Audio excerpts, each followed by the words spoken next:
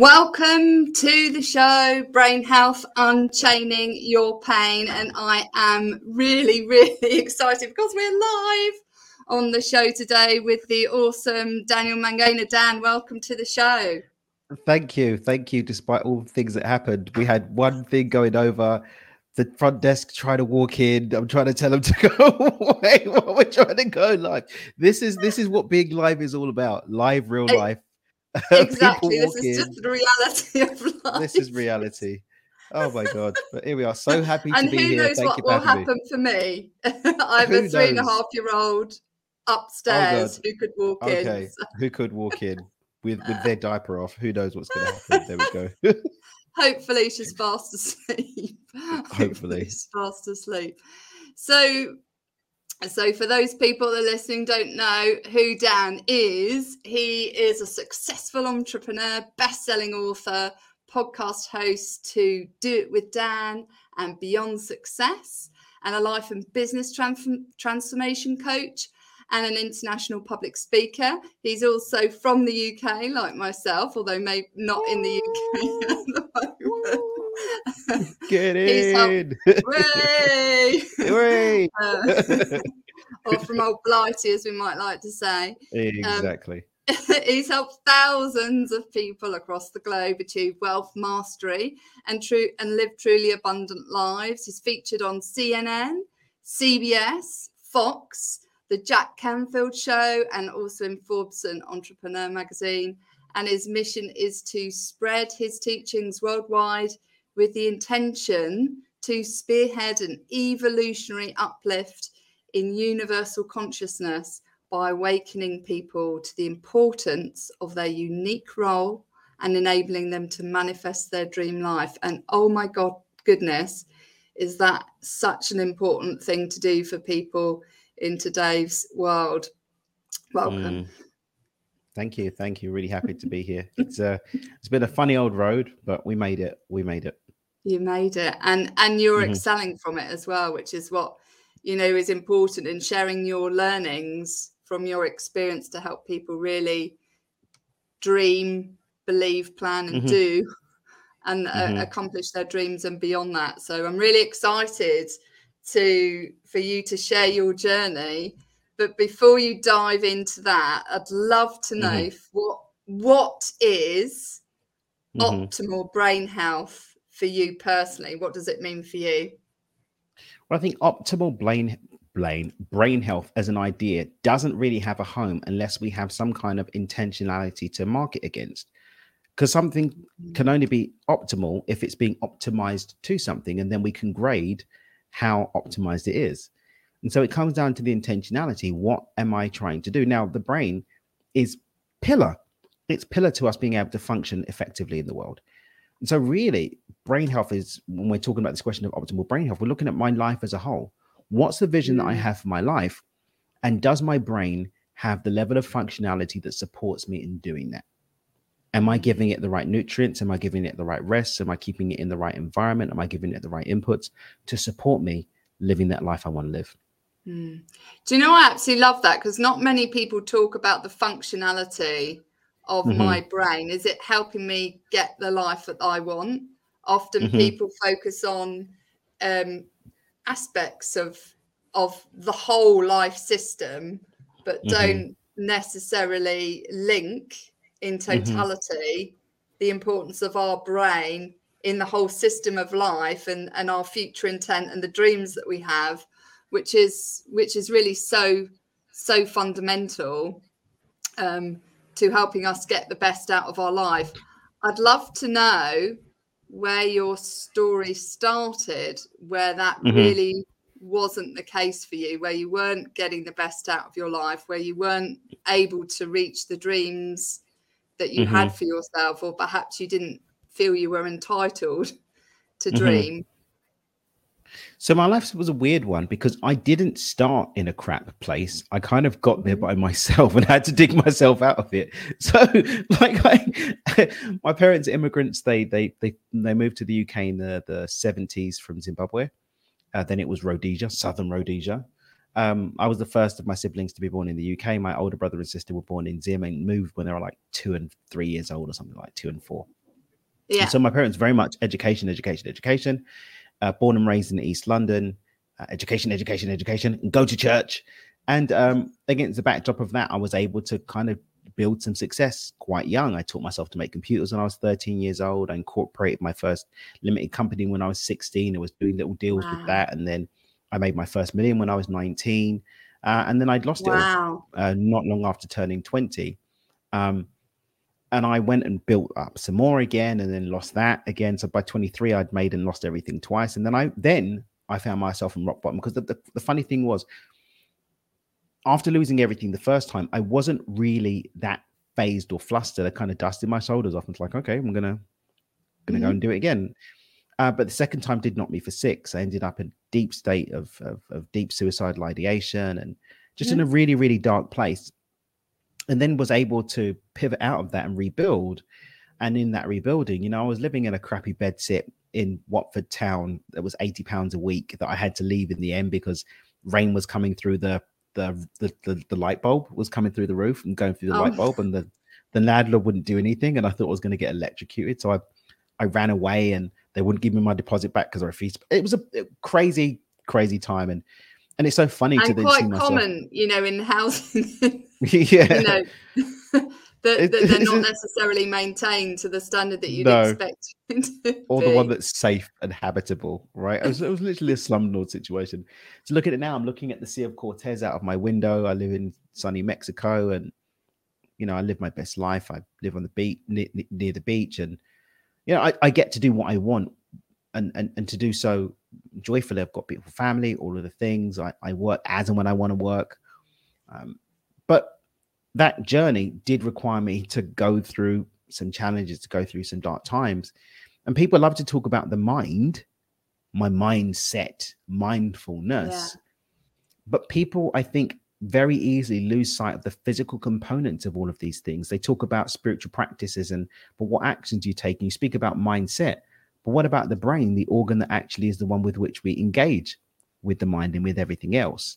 I think yeah, I was brought into an understanding about the importance of brains about 3 years ago. A friend of mine kind of clued me up. I was like, oh, wow, okay, you're not having enough rest, your body's not going to function properly. If your body's not functioning properly, the chemicals and hormones in the body aren't going to be optimal, then you're not going to have the right ability to think, your emotional state's going to be off, then what you manifest is going to be off.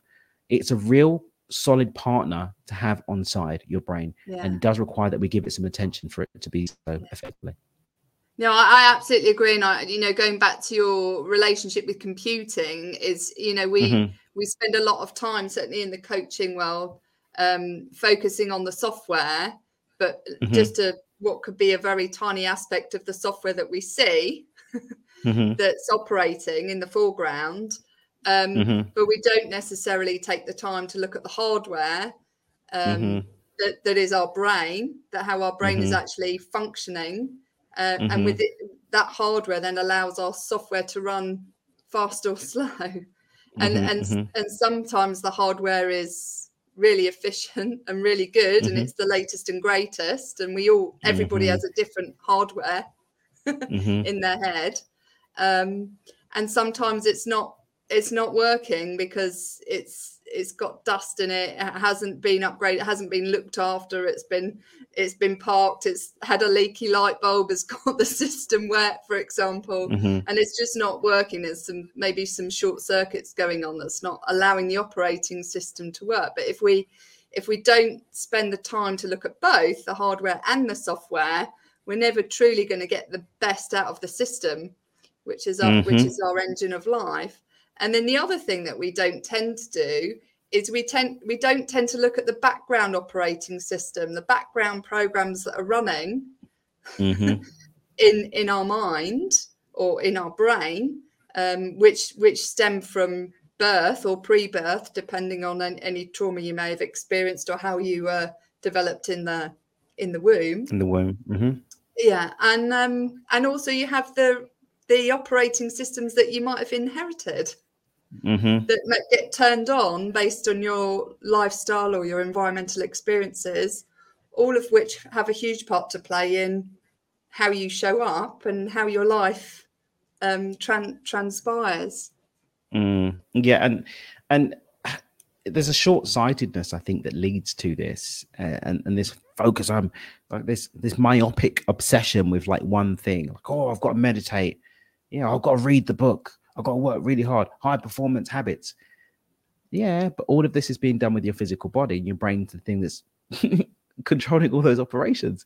So if you're not taking care of that, you're going to be lost. Yeah, exactly. I like to think of our brain as like the engine of life, and we can often spend time focusing on learning how to drive the car. So we put a lot of attention into getting the skills on how to drive it, but we might spend some time learning how to maintain it, but we might not look at the engine itself and lift the or hood ignore up the engine light. Or ignore the engine light. And go, yeah, I don't need to worry about that. Low oil. Exactly. Don't worry. What is this oil? What is oil? I know how to drive. That's all I need. It's like, all right, cool. But that's what people do. Put the oil in? That's what we do. It's crazy. It's really crazy. So I know you really skipped over quickly your transition into becoming a millionaire at the age of 19, which is a phenomenal accomplishment. I'd love to go through the success steps that led you to becoming a millionaire, and then and obviously how that all unraveled. Could you just take us on your journey a little bit slower to you to the millionaire status? So I was a precocious teen. I mean, I was learning to make computers at 13, and I found out when I was 27 that all of this precocious action was because I have Asperger's, and I didn't know. So my brain operates a bit differently. It functions a bit differently. But I literally manifested the whole thing. And that manifestation was a byproduct primarily of the fact that my mindset was razor locked on the idea that I'm going to be a millionaire. As young as I don't remember being conscious of a time when I didn't just know that that's what's going to happen. And it wasn't something I had to go and tell people I'm going to be a millionaire. She says, yeah, that's what I'm going to do. Whether I was going to do it as an entrepreneur, whether I was going to make an invention, I just knew that was what was going to happen. And so I started a business. Then a friend of mine joined, and a friend of mine's brother joined, and some of his friends, and we started a business that was very successful. Unfortunately, we didn't have the licenses for 90% of our activities, and so the government comes in and takes everything, and that was the loss. But there was a lot of learning that came from that. There was a lot of experience that came from that. If I hadn't lost everything, I probably would have still been the arrogant little terrier that I was at 19 years old, that thought that he knew everything and didn't need any help and guidance, right? So I can look back on the pain and the mess of all of that now with gratitude, because the capacity that I have now to A, be a nice human being, B, a nice human being that's a contribution, which gives me a meaning and a level of fulfillment within myself, but also sustainable. And that sustainability only comes from being supported, and the capacity and ability to be supported only came because of what I lost before. Yeah. And so that's kind of the journey. It was really, I just made it happen, is the long story short. But I mean, I was 16, 17 years old reading Think and Grow Rich. I was studying books like Psycho-Cybernetics in my teens, and ordering books from Nightingale Conant and tapes, listening to stuff. And that's who I was. Some people are out trying to work out how they're going to get laid or get drunk. I was sitting working out how am I going to get paid. It was an obsession. And that obsession led to results. That's the long story short. So there wasn't some magical fairy dust. My brain was fine-tuned to the idea of being a millionaire. My actions followed suit. I just didn't have the experience and emotionally have the resilience to also hold that level of wealth. The second time it was, naivety again. Second time everything was stolen by people. But that comes from life experience. That's when you learn the skill to be able to deal with people, places, and things, so you can create and even hold anything, whether it's a relationship, health, vitality, purpose, a career, or money. And then how did I know you had a massive shift at 20, and you had a hugely traumatic experience. That was everything was lost. Everything was lost. That was what it was. Okay. And what obviously you lost somebody stole it from you, or people. The second time people stole everything. And first time government says thank you. Second time people said, if you don't mind, and and I was left. And took it. I was left. Yeah, yeah, yeah, yeah. Wow. And that must have been hugely difficult because you obviously, you know, if you think about the trauma, you'd already had the experience of it being taken from you by the Yeah. government, you know, Mm-hmm. and possibly legitimately. Yeah. And then the second time it was still Mm-hmm. taken from you. So you'd already had Yeah. that huge trauma tree Mm-hmm. seedling had planted and Mm-hmm. taken root in your mind. And Mm. obviously your mind was quite fragile because it was quite quick. It was Yeah. quite a It short all happened period in a of very time short as period of well. time. And there was an unraveling that happened after that, Dr. Ruth, because I did Mhm. actually end up, like I said, in the dark pits of suicidal ideation. Mm. And when I speak, it wasn't that, oh, I thought, oh, maybe I feel suicidal. The only reason why I didn't make an attempt is, you know, we're in the UK. There's no guns around. If I had access to a gun, I wouldn't be here now. But when I looked Wow. at, for example, the idea of cutting my wrists, I've seen people with cut marks, and I didn't want to be the loser who ran around with cut marks. I didn't Mm. want to hang myself and someone have to cut me down and inconvenience people yet again. I didn't want to wake up in a hospital trying to with my stomach having been pumped if I tried to take pills. I didn't trust it. I was so I was so sure of my loser status that I thought I'd fail, and I didn't want to be a loser about anything else. And so Wow. my journey of growth actually was me wanting to de-loser myself. And in the delosering, I ended up inadvertently reprogramming my mind and ended up being a success. That's literally what happened. I didn't set out to be successful. I set out to Yeah. successfully commit suicide. That was my journey. Wow. Wow. So you actually set yourself on a path to try and commit suicide, but in the process of trying to pull yourself out of the whole of I'm a loser and I don't want to lose at this battle, Hmm. I it actually turned it around. Where did that turnaround come? Because that's a I don't know. massively interesting I dichotomy, isn't it? and this is the thing that makes me laugh. My gallows humor kicks in because I just remember it was early 2015, and I woke up. I'd moved to Highgate, like I shared with you when we connected, and I had a lovely home. Yeah. I had some nice things I liked. I worked very little and was making a lot of money, and like, oh wow, that dark voice isn't here. That dark shadow isn't there anymore. It just wasn't there. And it's the first time that I remember just noticing that I was peaceful. I had great relationships with my Mm. family. I was working out and taking care of my body. Life was good. Things were Mhm. happening in a beautiful way.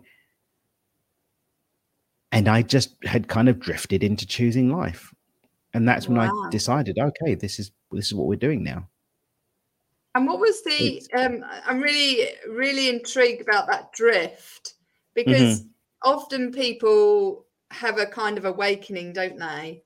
mm-hmm, Um, and it's something cataclysmic that makes them make a change. mm-hmm, But this is a really interesting fact that you drifted it from wanting death to actually enjoying life. mm-hmm.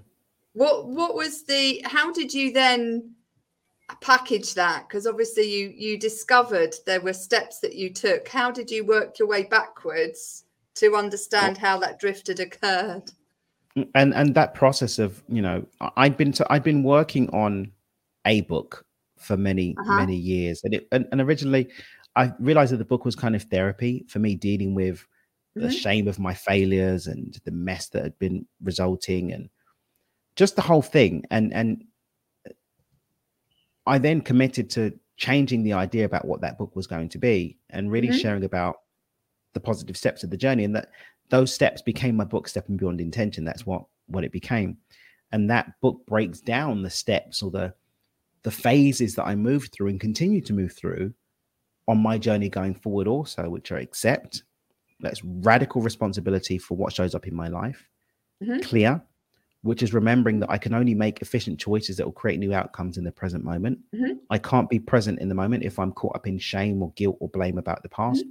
anxiety or obsession, or even excitement about the future. I need to be present Hmm. now. And then gratitude, which is gratitude in advance, developing a positive expectation about the outcomes that I want to move towards. And the fourth Mm. step, I think, is probably the most potent. And it's the one that's really served me the most and really serves the people that I get to serve. And that's listen, which is remembering I'm human. And as a result, I'm not going to be happy every day. I'm not going to be switched on every day. I'm not going to get it right every time. And the second that I can give myself compassion, patience, and love in the sight of that, that gives me a whole new barrel of power that I can use to keep moving, even when things don't look okay. So those are the 4 steps. And, there was different parts of my life that they've become more potent, and different studying and teachers and experiences and books that have guided me on those different steps. But now, over the last sort of 4 or 5 years, consistently, not just for myself, but for others, we've seen the evolution of moving through those steps, creating amazing outcomes for people. Do you know, I really love that, because it's such a simple process as well, because we can create processes that can be so darn complicated. People forget. So I just remind people what that was, is accept that you have a radical responsibility for every action you take in your life. And please do correct me if I'm wrong with what I've just noted, is to be clear and have efficient choices and be present in the moment for what you are capable of doing to affect your life going forward. Have gratitude in advance of the process that you're going to take, so that you can set yourself up for success and have that positive mindset. And also to listen and to listen to yourself and know that you're thinking human. and feeling with awareness. Thinking and feeling with awareness. And I love the fact that you say that, we're not all perfect. Nobody's we're perfect. not always going to show up as this perfect person with our super suit on, with the wind blowing in the background and the hair's all perfect, and and we're not always going to feel okay. We're not always going to feel days okay when we're tired, and days when we feel really shitty. Well, there's going to be areas of our life that we're stronger in and areas of our life that we're not. But that's when we can partner up and connect with other people and co-create experiences, and we can be their strength and they can be ours. Whether that's a friendship, a family member, a love interest, or a business partner, whatever. Like, we are by nature communal creatures. And when we allow that community to be really deliberate in its directivity of our capacity to connect and support each other, the game changes. Yeah. Do you think we are, I love this sort of community, because we kind of seem to have lost that a little bit just generally as a society with the evolution of social media and the internet. But we can actually leverage the power of the internet to our advantage to build better communities rather than to create barriers. It actually can be a force for good if we have the right approach about it. Do you think we're doing enough, people are doing enough in that space to forge those partnerships? Because it can be a very competitive landscape, can't it? I think the question of enough depends on A, the outcome, and B, your personal situation. And sometimes when we come to a level of awareness about where we are, we can see, oh, there is more that I could do, or there's something different that I can do. But that does still require some intentionality. It does require some mindset. It does require some deliberate and conscious connection. Otherwise, how can I answer that question? I can't, because I'm just fleeting around. Right. I do need to be in conscious relationship with things. And so I think that's kind of a catch-all question. It's going to be very difficult. Yeah, no, fair enough. Right. So everyone should ask themselves, what's going on with me? Where is it that I want to go? And then I can ask myself, am I doing enough? What level of connection do I want? Because we don't all want the same kind of connection. We don't all want the same depth of connection. We don't all want the same quality. Some people need more, some people need less. I've got Asperger's. I don't need as much, but I still do need. And we might not need it in the same way. And your connection needs are different, as is everyone else's. Just like Gary Chapman taught us this with love languages, that we all connect differently and in different ways and need different things from connection. But when we can come intentionally knowing ourselves, knowing our needs, then we can know, okay, these are the actions that I need to take. And then I can ask myself, am I taking enough efficient action that's meeting my needs? What's the result? Am I getting it or not? Okay, then I need to change what I'm doing or how I'm doing it.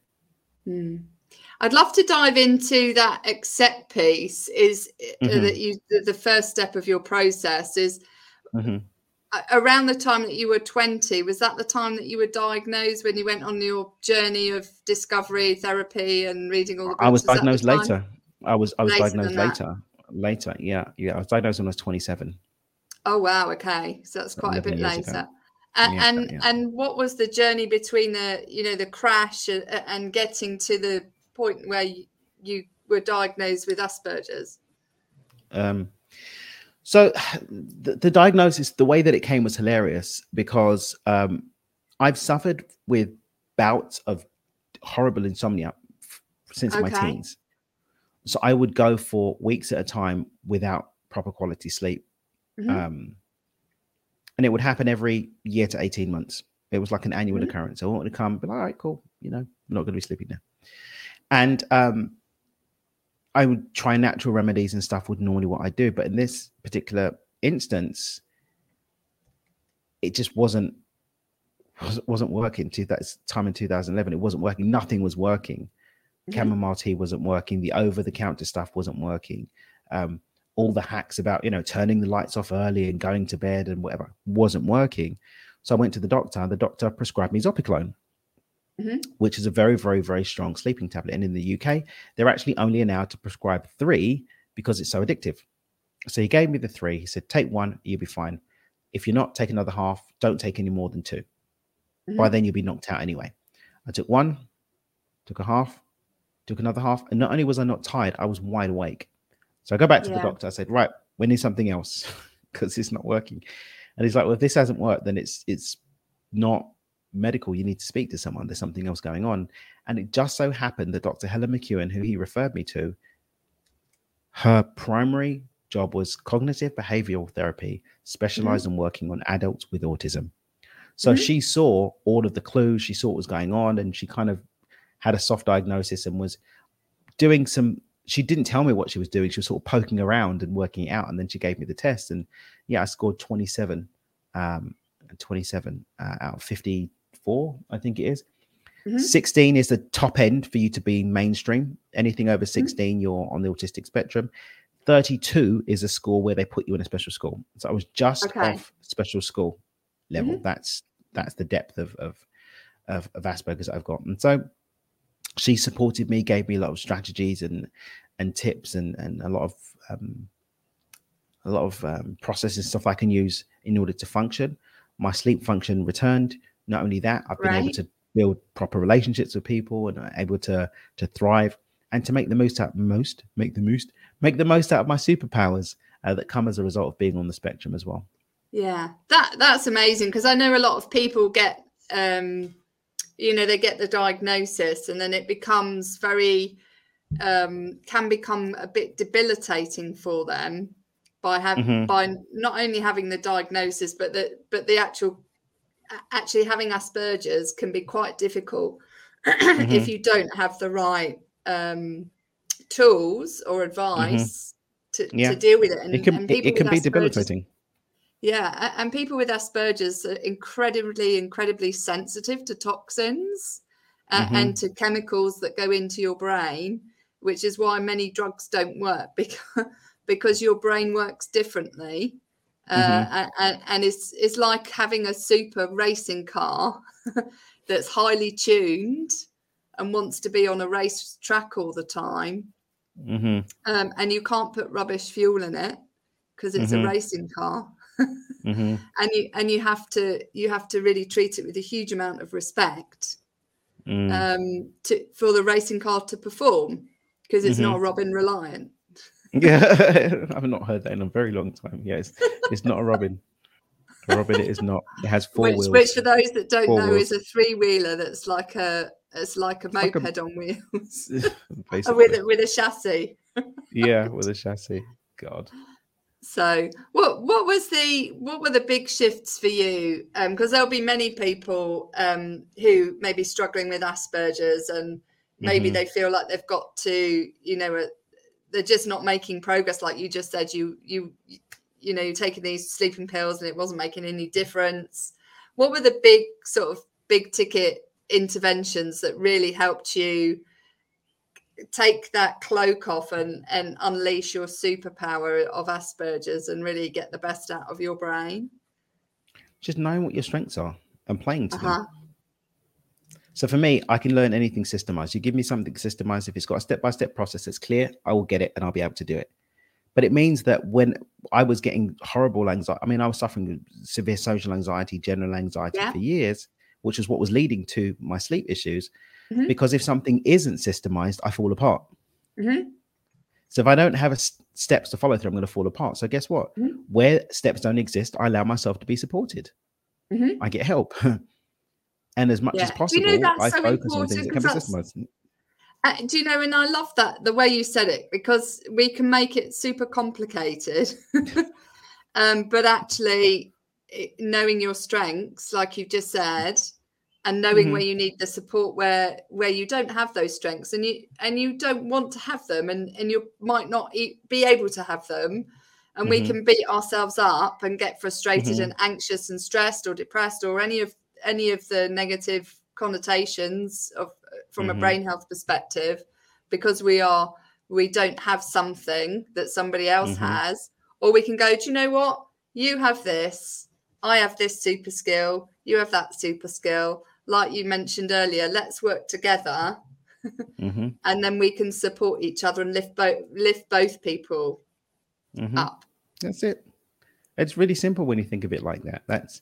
It's really not this complicated process. It's this is what I can do. This is what I don't have the capacity to do. Who has the capacity to do that? Can I offer them something in exchange? Can I remunerate them some way? Or do they want to do it? And let them do it. Yeah. And that's it. That's the end of the day. And Story's and finished. it comes back to your first step, right? Which you mentioned Accept. earlier, which is accept.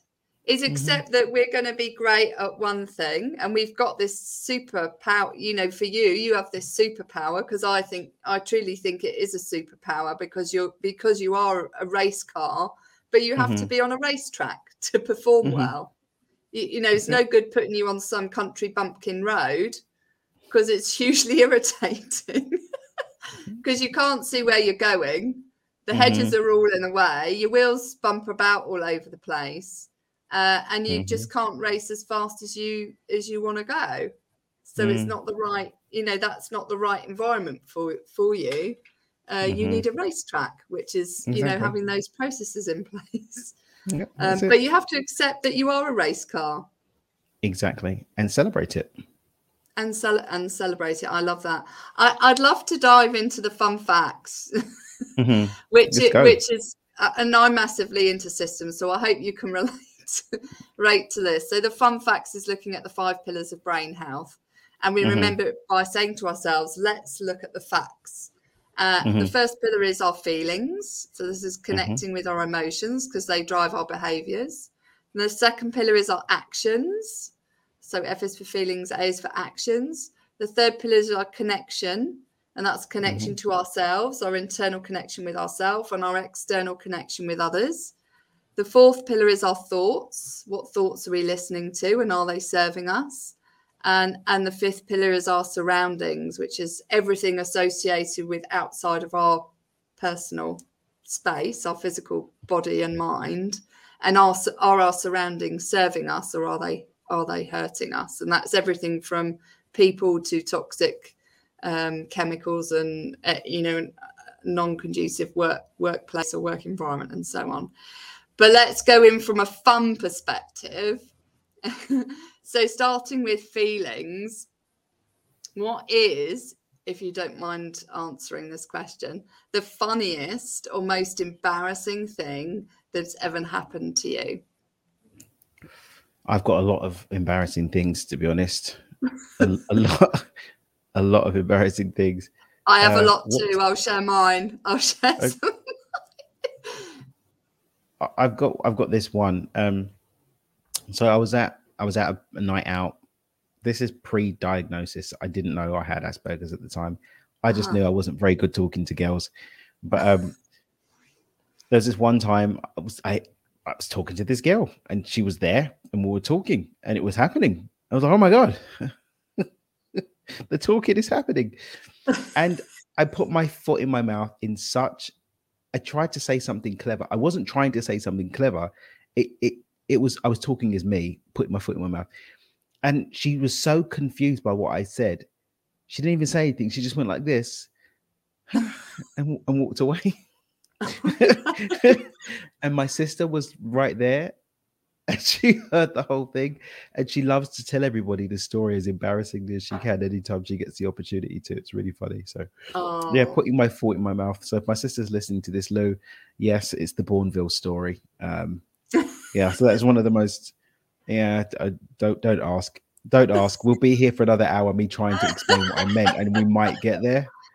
But I was convinced that this was the sexiest thing to say, and it really, really wasn't. So there we go. Well, at least you learned from it, you know. No, I didn't. I didn't. I didn't. Oh, There were you more didn't? events of Oh, that kind. um, no. anyway, there we go. I've survived. I Well, survived no, it at you least. survived. Thank you for sharing. I know Yeah. just to share something back is a funny thing that happened to me was I was out driving, going back to the driving analogy, and I got totally lost, had to go to a course. And then previously I bought my niece a map of the area. This is before the days of Tom Tom. sat navs stuff. Hmm. And I had to phone her up. She was about 8 at the time, and ask her if she could help me get to where I wanted to go by getting out this map I bought for her. My family thought that was completely hilarious. From my map Hilarious. reading skills were not sufficient at that time, and it always gets brought up from a family perspective. So I'm with you on those funny moments. Actions. What's the most rewarding or fulfilling thing you've ever done? Oh, what I do now, I get rewarded and fulfilled every Yeah. day. So making the leap to walk away from a successful business, not knowing what's going to be on the other side, I think that's definitely it. Wow. And is there anything that in terms of future reward, are you constantly, is there something that you're really looking forward to as your next step in life? Just more of the same, Uh-huh. and just continuing to live life on my own terms. That's what I'm really looking forward to. Continue to live life on my own terms and to have the relationships, the resources, and everything that supports me doing that. Yeah, I love that. Connection to Hmm. yourself. What is your Yes. most important value that guides you in life? Um, does it make me feel good and bring no harm to others? Ah, All right. So that's a really good it's one. selfish. It's selfish with appreciation for the fact that I'm not the only one in my universe. So that's definitely a big one for me. Well, I don't know if it's self-love, isn't it? I don't know if it's selfish Yeah, because but you're some caring about people. other people.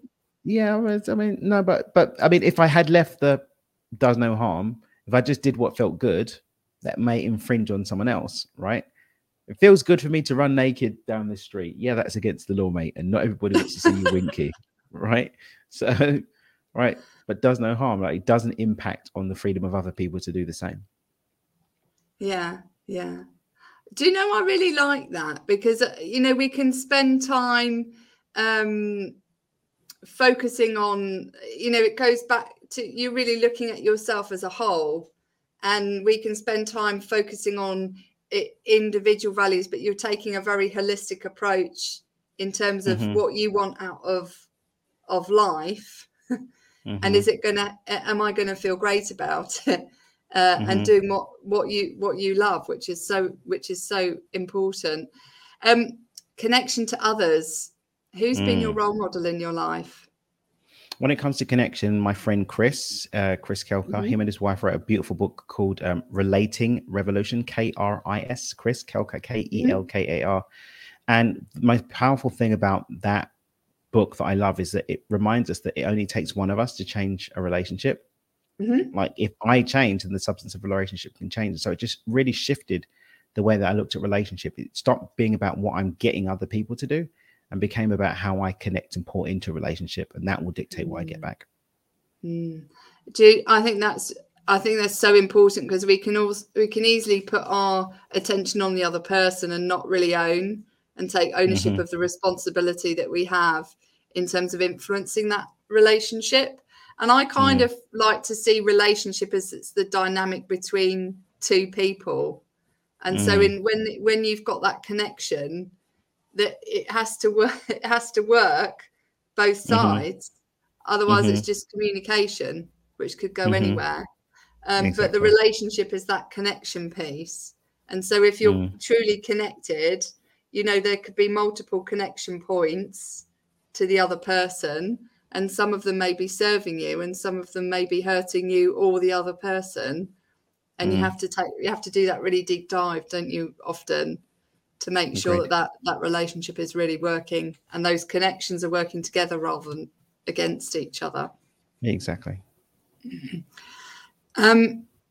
So thoughts, because I know these can really influence our emotions and our feelings. What stupid or crazy thought have you often told yourself in the past that isn't true? That's people care. Not people care about you, but people care about what you're doing.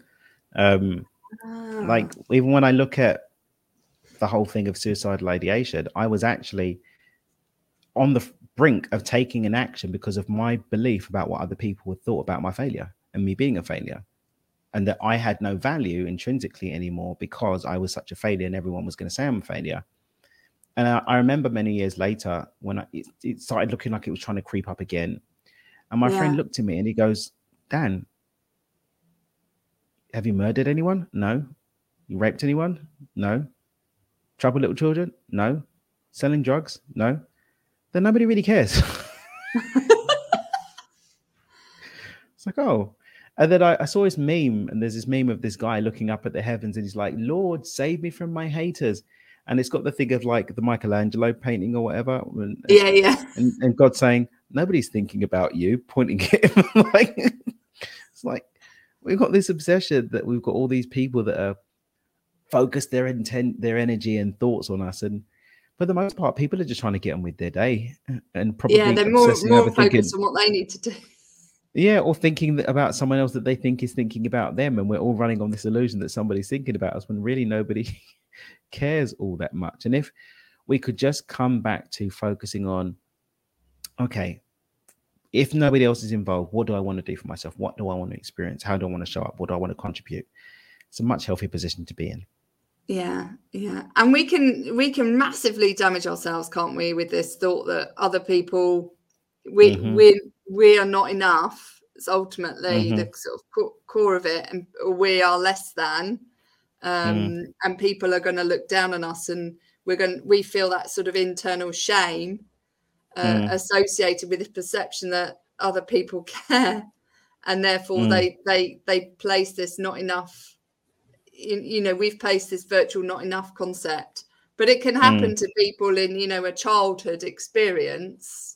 Can say that can make someone feel not enough, or that or feel judged, and they've been judged in childhood, and then that manifests forward into their present day, and they're constantly replaying in their mind this past experience that they are being judged by somebody who does no longer exist, apart from in the remits of their memory.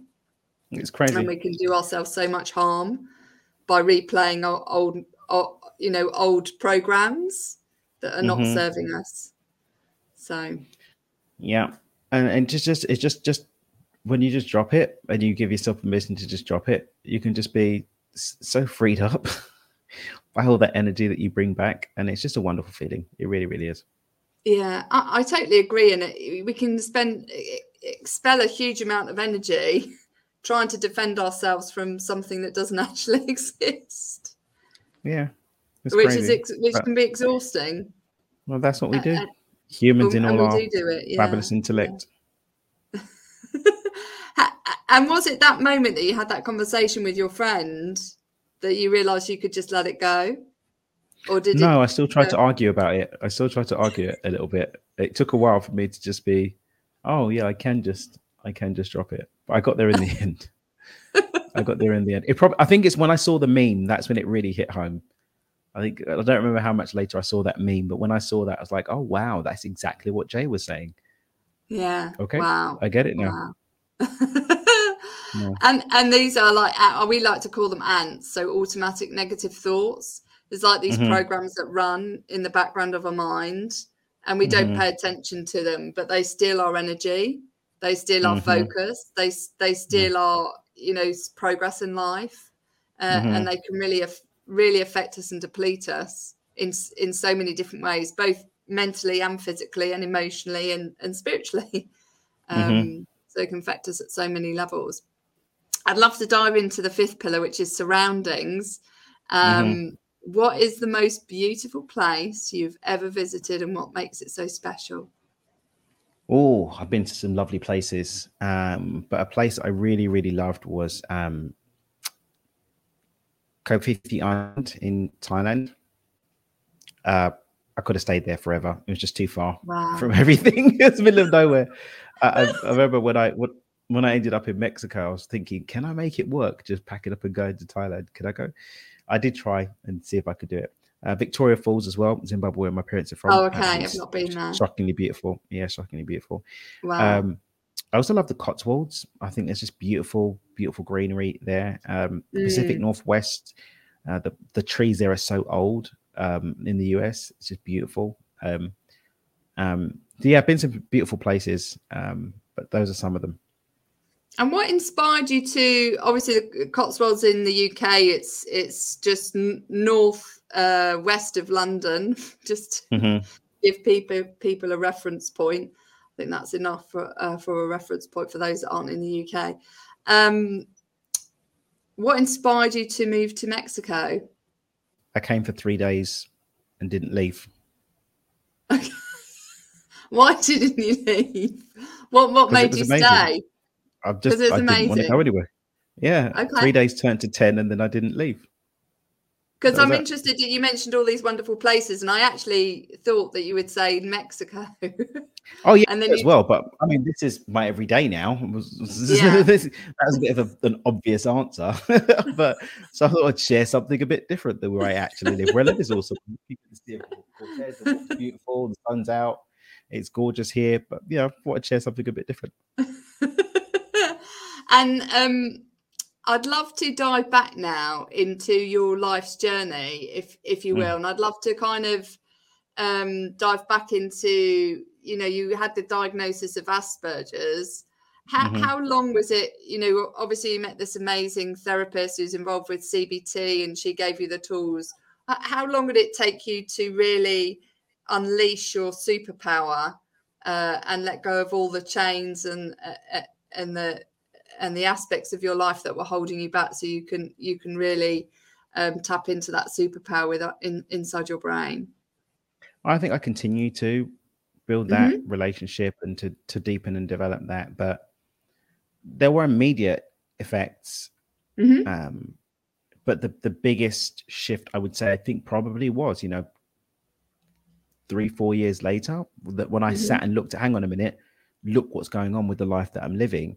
But yeah, there was some immediate change, immediate shifts, but then big shifts and changes that were seen within a few years. Wow. And what were the shifts that were super noticeable? Because you just mentioned big shifts and changes within the a few anxiety years. was gone. The anxiety was gone. I was literally living daily with some form of anxiety, whether it's social or general. It was a very uncomfortable way of living. Like I said, it led to inability to sleep, just health issues, all sorts of ick that was going on. The ability to then go out and form connections, because I understood what was standing between me and having connections. All of these things, being able to build bridges of relationship with people that I wasn't able to do. I'm able to then deepen connection with family members that I wasn't able to do. So there were visceral changes. Because your anxiety had a hold of you. And not only that, pardon me, I knew what was stopping me have connection was I didn't know what it meant to have connection. And understanding that I didn't understand it meant that I could go and get to understand it and go and learn what these things were. And that was what it was. So it just changed the game for me. That diagnosis saved my life. Oh, that's amazing. Thank you for sharing that. And was it just realizing that you had Asperger's? Was that like, oh God, thank the Lord? Well, no, it was, I mean, knowing Asperger's, but when Dr. Helen was like, well, look at this. These are some of your skills that I've been witnessing with you. It's like, oh my God, look, I can just do that. I can just do that. Oh my God, that's why I do that. Oh my God, I can do that as well. I could do more of that. And then able to bring some intentionality to the whole thing. Yeah. Yeah. And I'd like to kind of, because this is we're talking in mental health awareness week here in the UK. Obviously, it's Mental Health Awareness Month in the States, and every week needs to be Mental Health Awareness Week. To be fair, we all need to be looking at it from a daily basis. But in terms of, a lot of people who have Asperger's may feel that they're alone, or that's a battle that they're fighting by themselves. What advice would you give to anybody who is in that space where they're really struggling with their sleep issues, and nothing is, or they're really just struggling with social connection, just nothing seems to be working, and they just feel not enough, or just struggling with life in general? What advice would you give to anybody who's in that space? You're always going to be in a prison if the answer is dependent on other people. And so I'm not saying to relish in being alone or to make yourself an island, but get okay with it being you. And then from that place, you can then start to build bridges with people. Because if you're going into attempted connection, needing that connection to be the thing that saves you, you've created a prison, and one that someone else is holding the keys for. But when it's like, okay, I accept that I may have some times of loneliness, I accept that not everyone's always going to get me, I accept X, Y, and Z, then from that place, I can go and form healthy bonds with people rather than bonds of need that are demanding of someone that they give me the energy that I need to save myself. Yeah, I think that's such a powerful statement, because it comes back to owning who you are, and that huge acceptance piece is that we often spend so much energy trying to be who we're not, that we fail to leverage the superpower of who we are in that process. And we expend an enormous amount of energy doing that, and it doesn't actually help us get anywhere, but it devalues our own self in the process, and causes us a potentially needless anxiety, because we haven't done that acceptance piece initially to say, this is me. It's the foundation. It's the foundation of everything. Without it, everything falls apart. Everything falls on its face without that. It's really, really an imperative component.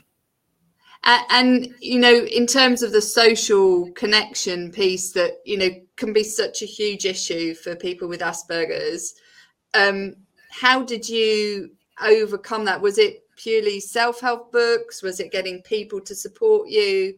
What were the key changes that really helped you overcome that struggle that you had previously experienced? Well, first of all, now I know what I'm asking for patience from people for. It's like, hey, I'm going to put my foot in my mouth. I'm going to say some weird stuff. I may just need time by myself. I may just speak without the social niceties because I forgot about the whole packaging that needs to happen. That was number one. And B, I learned anything systemized. So I went and studied social dynamics and understood the function that was happening. And so what people are doing unconsciously, I just have a conscious relationship to. It's like, okay, understanding the power of pause, the importance of body language, the importance of eye contact, all of these things. Just went and learned them, and now I just do them consciously. That's it. and then you can start to let go and allow yourself to form natural bonds. But I can't form natural bonds with people if I'm in a space of anxiety. And so that gamification gave me the space to be able to understand, well, who am I trying that I can connect with without all of the games and function? Okay, and now I can go and connect with those people, and that's what I do. There's less people, but deeper connection. Yeah, and that's just systemizing it, is so important. Just generally, if you're trying to learn a new habit that is not natural to you, you have to. It can be really helpful when you systemize it and you break it down into bite-sized chunks.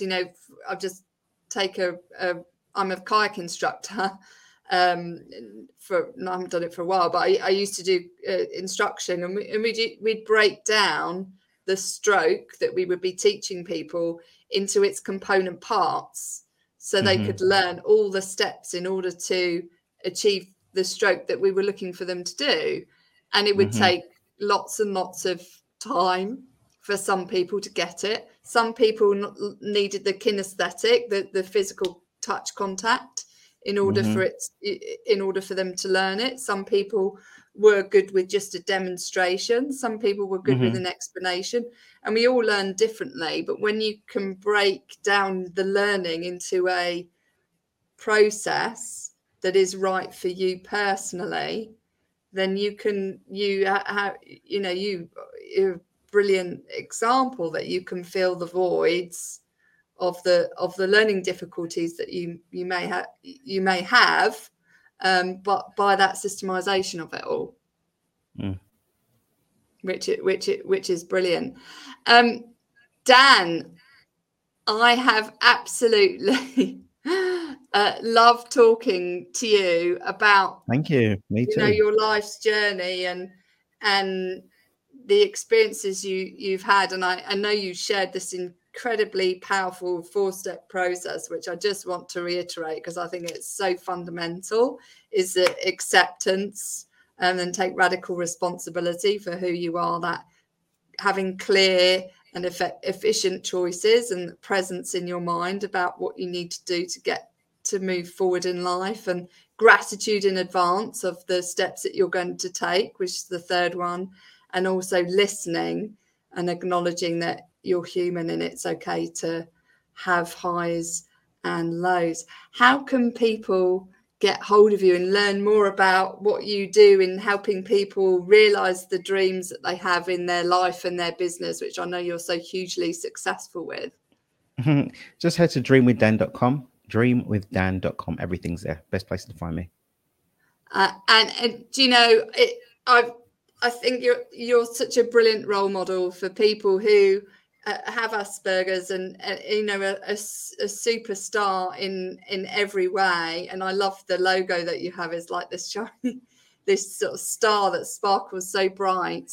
Dream with Dan, to show that anything is possible if you put your mind to it, and also when you create the right process for yourself that can really get you to where you want to go. Thank you, Dan, so much for joining me on my show live to share your journey, share your experiences, your successes and your highs and lows, and just teaching us all that we're all human, and it's about getting the best out of our engine of life, which is our brain, and leveraging its power. So thank you. Thank you. So everyone, remember that this show is all about brain health, unchaining your pain. You are not stuck with the brain you have. You have the power to make it better and to optimize it and get the best out of your engine of life. Dan has been a fantastic example talking about his experiences. Now here we have a message from our sponsors. Thanks for listening.